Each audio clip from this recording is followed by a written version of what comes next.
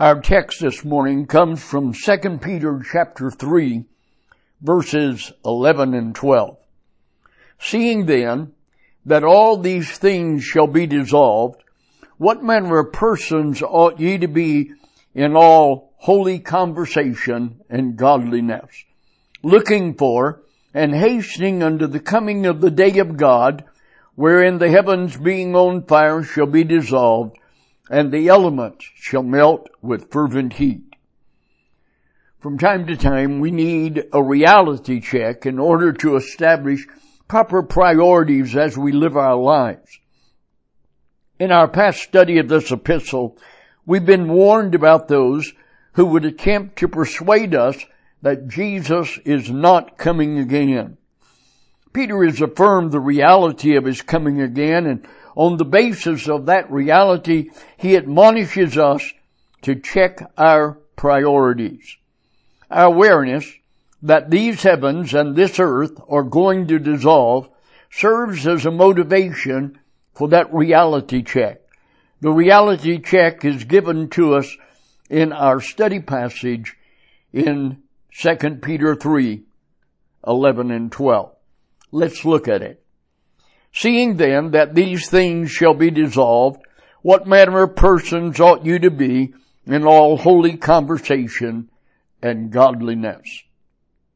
The phrase, seeing then that all, is translated from two Greek words, hutos panton. Literal translation would say, thus, because all these things shall be dissolved. These things is a reference to the destruction of the heavens and the earth. In our earlier study, as we've spoken of the heavens, it's plural here, and we've recognized there are three heavens. There is the atmosphere around the earth, then there is stellar space, and then the third heaven is described by the Apostle Paul as where God's seat is, where his throne is, where he dwells. The two heavens are in reference here then to being destroyed. The atmospheric heaven and stellar space is going to be destroyed, and this earth, all of these things shall be dissolved, Peter says. Shall be dissolved is translated from the Greek participle lumenon. And a literal translation would say, they are as a matter of principle being caused to dissolve. The destruction of this earth is a matter of principle with God. He has established an agenda.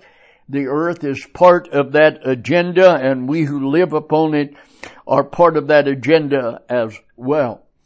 Radical environmentalists need to understand that the earth is designed by God for deterioration and eventual destruction. They will not save planet Earth, though they make so many attempts. God has revealed in His Word basic principles of conservation and wildlife management that we ought to follow. But the fossil fuels and the other elements are designed to supply our need until the designated time of destruction. They will last until God's timetable is fulfilled. God has advised us of this in order to stimulate our thinking as to what kind of persons ought we to be. If I didn't believe what God has revealed in the Bible, I'd be a much different person than I am. I'm sure you would not like me at all. I would do whatever I could to get all the toys I could and all of the control that I could get. So perhaps you need to thank God daily that Troy Welch is a Christian, because I put the Bible to the test and have concluded it is true and exact. I am motivated then to behave in a certain way and to live out the design that I find God has outlined for me in His Word.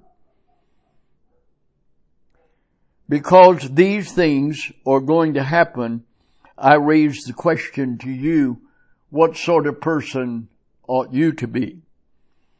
He said, in the King James text, it says, what manner of persons, translated from potamus, which is an interrogative pronominal adjective, and it raises the question, what sort of persons? The individual must decide for himself the principles as we find them in the Word of God and determine a purpose and a plan for his life. And this question must be answered. What sort of person will you be based upon the revelation that God has given us in this text? The King James text translates it, what sort of persons ought ye to be?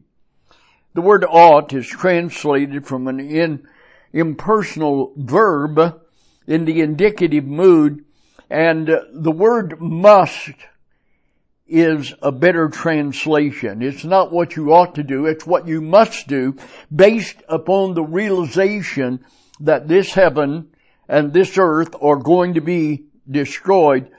What sort of person then must you be? He places it personal when he asks that question to each of us. What manner of person, what sort of person must you individually become? When he says what sort of person you must be, he uses an infinitive, and an infinitive is a part of speech in Greek grammar that identifies purpose. He is asking, what sort of person must you purpose to be, because these things are going to be destroyed?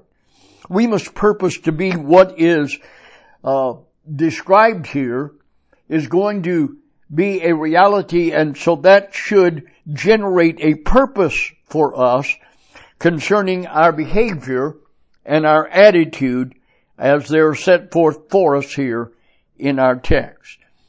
What sort of person must you be, must you purpose to be in all holy conversation as he identifies our action and then adds to that and our attitude.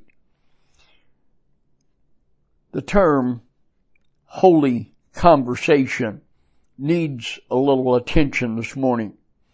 The word holy, hagios, means set apart unto God for service. Our English language is incapable of conveying a word-for-word understanding of what is given to us in the original Greek text of the New Testament because of the exactness of that language. We have a lot of different interpretations or views of thought when we hear the word holy. When we see it in the Word of God, we need to understand it as being set apart unto God for service. Because these heavens and this earth is going to be destroyed, because they're going to melt with a fervent heat and dissolve, then what sort of person must we purpose to be in the sphere of our having been set apart unto God for service? Of course, it first begins with our participation in being set apart unto God. God has provided a means whereby we can be saved. The only means whereby we must be saved is by faith in Jesus Christ. As a result of our calling upon the name of the Lord, our placing our faith in Him, our dependency upon Him for our salvation, in that moment of time we are set apart unto God for service. We are declared to be holy unto God at that point. It's a holiness and a being set apart unto God for service in conversation. Now, the old King James English word for conversation is quite different than our use of the word today. He's not talking about dialogue between individuals or on the part of an individual. The word anastrophos means manner of life. It relates to behavior, not as we would perhaps misunderstand it in our language of referring to dialogue or conversation. Peter raises the question, because these heavens and this earth are going to be dissolved, then what sort of persons must we purpose to be in our being set apart unto God in our manner of life? And then he adds, and godliness. Not only in our manner of life, but in our godliness. Now, the word godliness gets beat up pretty bad in the English language as well. It's a translation in the text here of the Greek word eusebios. And it means to have a Godward attitude that does that which is pleasing to Him.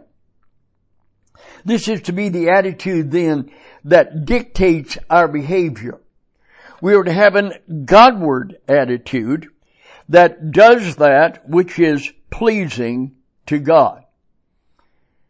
I find it interesting that Peter placed our actions ahead of our attitude, when one would think our attitude dictates our actions, and certainly that's what Peter had in mind, but in the reversing of the order in the structure of the phrasing of the text in the original Greek language, it adds greater emphasis to it.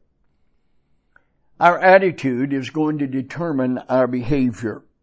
And we must develop an attitude that is Godward. That is, that understands things from that which God has revealed and accepts God's plan and submits to His principles and His will in order that we might have a Godward attitude that will do that which is pleasing to Him.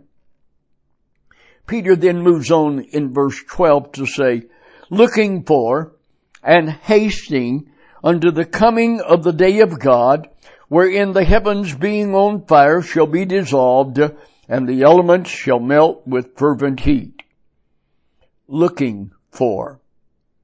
That's translated from prosdo kantos, and it means awaiting with expectations as a matter of principle.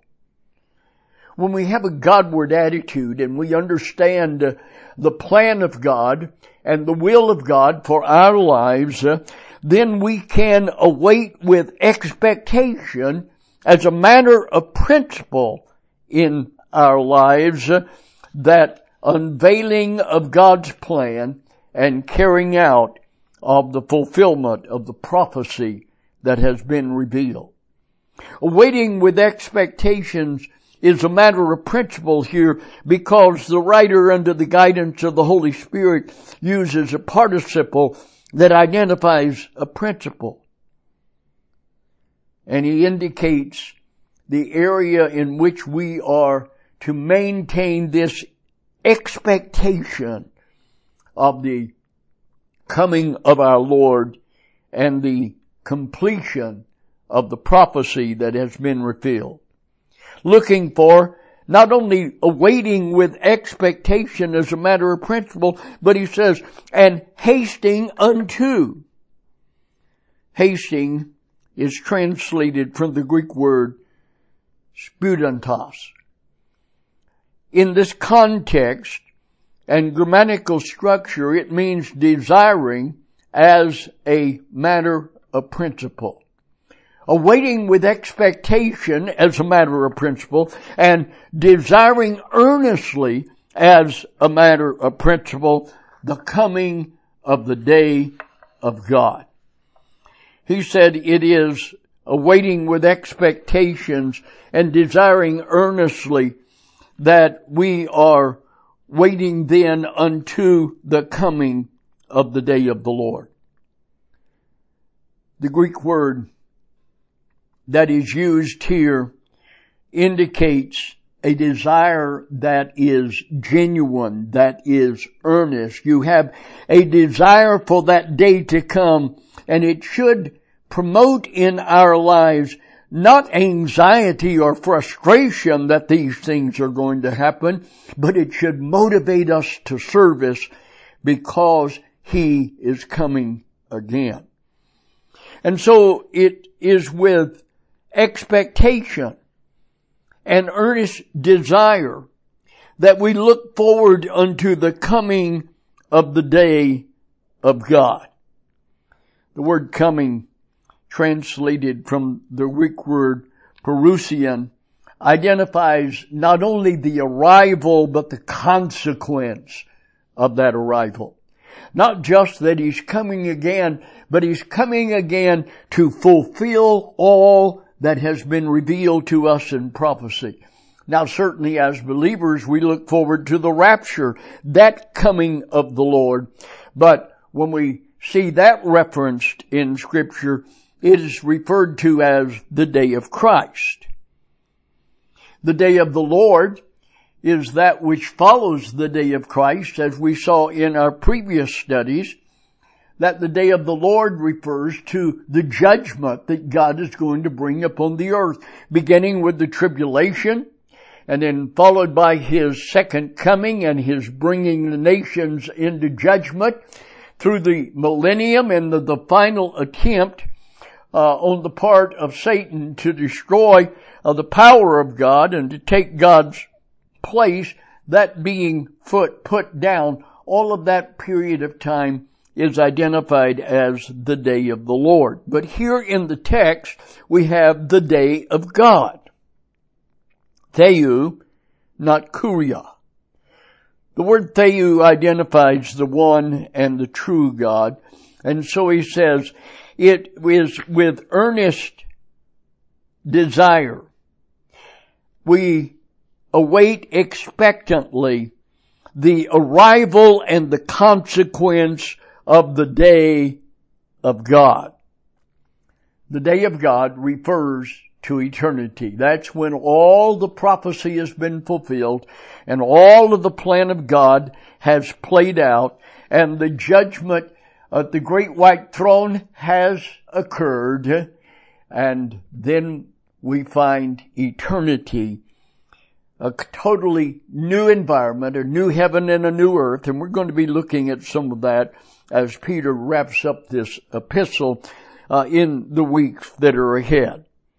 The day of God is a reference to eternity. The day of salvation refers to the point of time in which you call upon Jesus Christ as personal Savior. The day of redemption is identified as the moment of deliverance that's going to occur when Christ comes to get us. The day of Christ is the rapture of the church. The day of the Lord, as I said, begins with the tribulation and goes to the end of time. The day of Christ is the millennial reign of Christ, and the day of wrath is the sentencing at the great white throne, and then the day of God, eternity. So it is with anxious expectation and an earnest desire that that day come and these events come to a conclusion and we move into eternity. It's going to be introduced by the heavens being on fire, becoming dissolved. Peter identifies that where he says, wherein the heavens being on fire shall be dissolved. Wherein is translated from the Greek text, di hein, and it should be on account of which the heavens, and again, we're referring to the atmospheric heaven and stellar space being on fire, being as a matter of principle constantly on fire. And here's an interesting thing that we note, is that it's in the present tense. So the being on fire, that process is already underway. As a matter of fact, we've seen that He's stored up in the center of this earth, the very core of this earth, fire that's going to be unleashed. But the process of this is, as a matter of principle, continuously being played out today. But at that point, being on fire, they shall be dissolved. And the elements shall melt with fervent heat. The elements shall be caused to melt with fervent heat. That word melt identifies then the reality that follows, that they will be totally dissolved. So these two verses should better read this way. Thus, because all these things, as a matter of principle, are being caused to dissolve, what sort of person must you continually purpose to be? In the sphere of a holy, set apart unto God for service manner of life, and with a Godward attitude that does that which is well pleasing to Him. Waiting with expectation as a matter of principle, and desiring earnestly unto the arrival and the consequence of the day of God, the one of God, on account of which the heavens, being continuously on fire, will be dissolved, and the elements, being caused to melt as a matter of principle, are then caused to be burnt up. As we look at the text and we understand the application that relates to us, let me point out a couple of applicational principles. First of all, having established that Jesus is coming again, Peter now poses a question. His question is prefaced with a because statement. Because these heavens and this earth are going to dissipate as a result of God setting them on fire, what sort of persons must we be? Note again, the word must is essential here, and it is must because the heavens and the earth are destined to pass away. Based upon the reality that they are destined to pass away, your role and my role as a believer is then to shape our priorities, to live out our design, to fulfill God's purpose and plan in our life for that which He has revealed to us.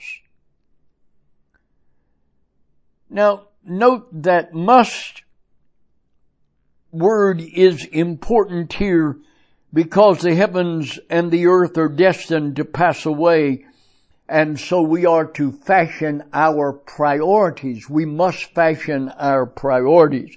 This is not a salvation issue. It's a priority issue. It is addressed to those who have already settled the salvation issue. They have called upon the name of the Lord for salvation. You fall in that group, then what sort of person must you be, understanding the reality that these heavens and this earth are going to be on fire, and they're going to melt, and they are going to dissipate, so that there will be found no more place for them.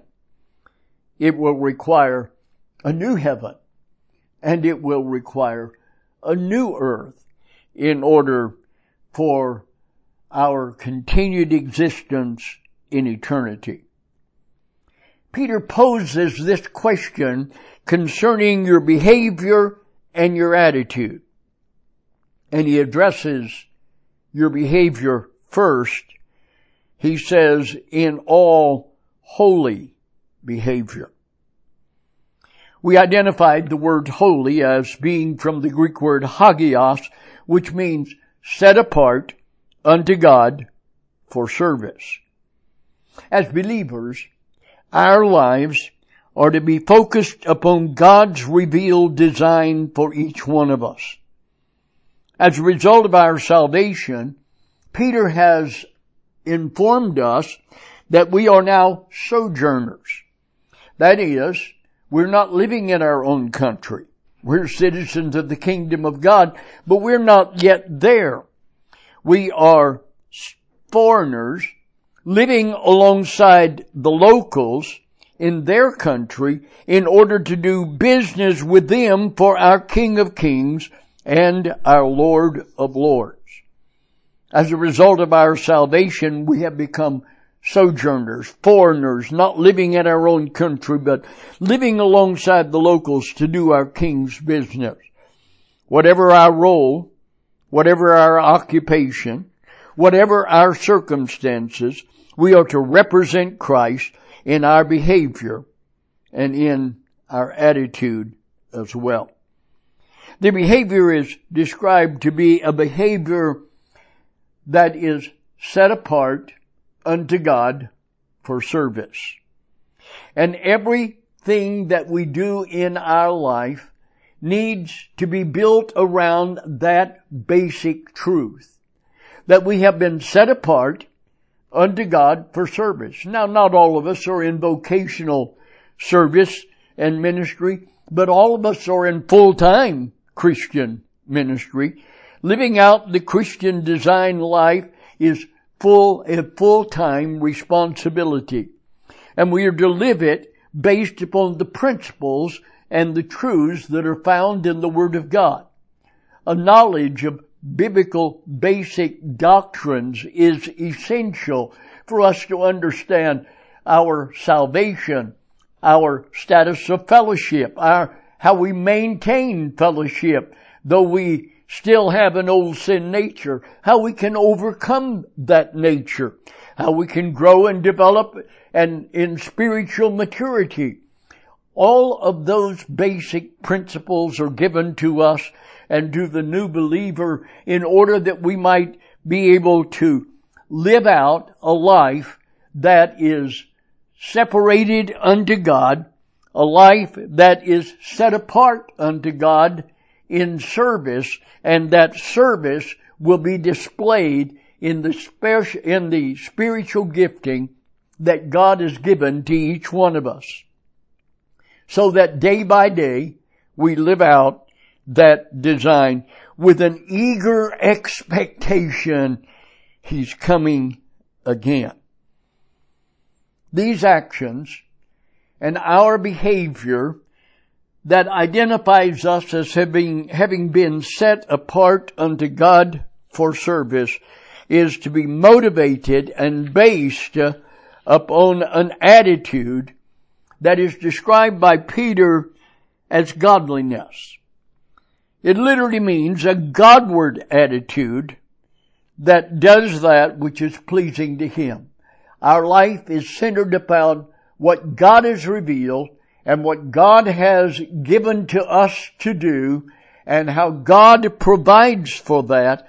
Our actions day by day is to be motivated by an attitude that is always Godward and desires to do that which is pleasing to Him. These two phrases, holy behavior and godliness, motivate the question, what sort of person are you to be with regard to your holy behavior and with regard to your Godward attitude that does that which is pleasing to Him? Peter forces us to deal with that question privately and personally as we read it and as we hear it expounded upon. The specifics of this set apart unto God for service behavior and this Godward attitude that does that which is pleasing to Him will be addressed by Peter in the verses that follow. In verse 13 and 14, we'll see that nevertheless, we according to His promise look for new heavens and a new earth wherein dwelleth righteousness. Wherefore, beloved, seeing that you look for such things. Here's instruction. Seeing that you look for such things, be diligent that you may be found of Him in peace, without spot, and blameless. So in our next study, we're going to look at these two verses, and we're going to seek to better understand the application of God's Word on a daily basis to our life with a diligence that when He comes, He may find us in peace, without spot, and blameless. And then Peter will go on to say, and account that the long suffering of our Lord is salvation, even as our beloved brother Paul also, according to the wisdom given unto him, hath written unto you, as also in all his epistles, speaking of them, of these things, in which are some things that are hard to understand, which they that are unlearned and unstable rest, as they do also the other scriptures, unto their own destruction.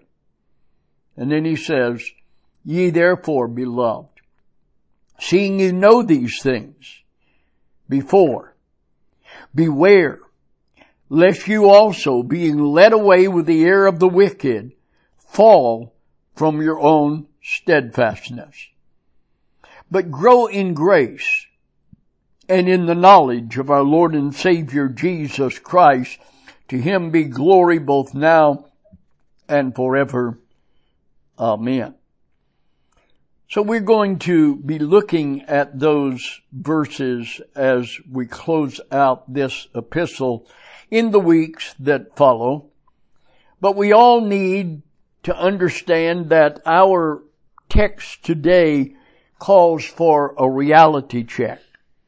Every once in a while, we need a reality check to see if in fact we are on track with God's plan, God's design, God's direction, God's leadership in our lives. We must have a reality check to see if our priorities are in line with His priorities. Whatever vocation or whatever situation we use to earn our livelihood, to live out our lives, whatever role we have, might be a truck driver or a mechanic or a carpenter or a farmer or a nurse or a salesman or an executive or an administrator or laborer as a homemaker or secretary or maybe a stay-at-home wife, whatever we do in our daily routine, that describes our mission field. That describes of the place that we live alongside the locals, in which we have been set apart unto God for service. Our behavior and a Godward attitude need to reflect the principles taught by our Lord Jesus Christ as we live out our time here on the earth. So we'll explore these statements concerning our behavior and attitude more specifically, but it all begins at salvation. The Bible says, for all have sinned and come short of the glory of God. The wages of sin is death, but the gift of God is eternal life. The Bible says, with the heart man believes unto righteousness, but with the mouth confession is made unto salvation. For whosoever shall call upon the name of the Lord shall be saved. In reading Peter's encouragement and information to us, I'm drawn to the words of the hymnist A.C. Palmer, who wrote, "Ready to go, ready to stay, ready my place to feel, ready for service, lowly or great, ready to do His will."